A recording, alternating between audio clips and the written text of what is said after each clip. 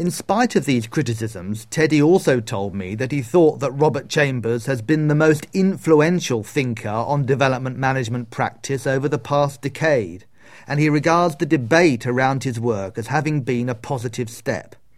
Ramya Subramanian and Peter Luizos would accept this.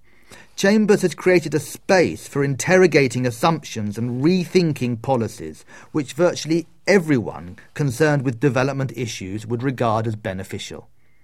Perhaps it has needed someone like him, burning with an almost quixotic idealism, to do this.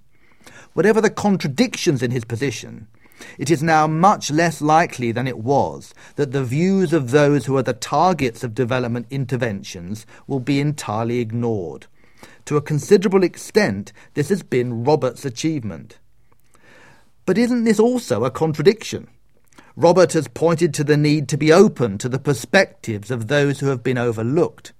He has wanted all voices to be heard, but in practice it tends to be his voice that is listened to.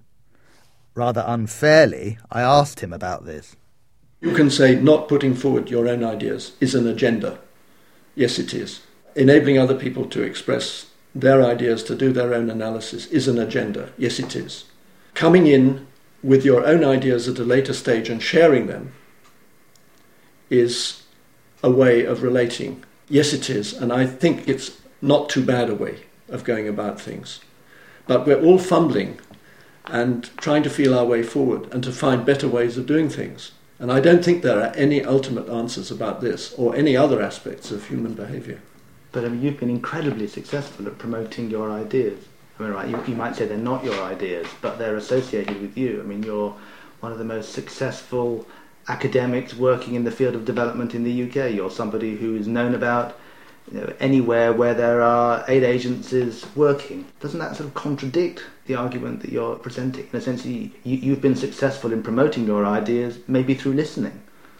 I find it very inhibiting to be told that people may take me seriously. It's really quite a problem. I find I'm more and more hesitant to write anything now because of the danger that it will be taken more seriously than it deserved. So the challenge to people like me is even more acute than it is to others.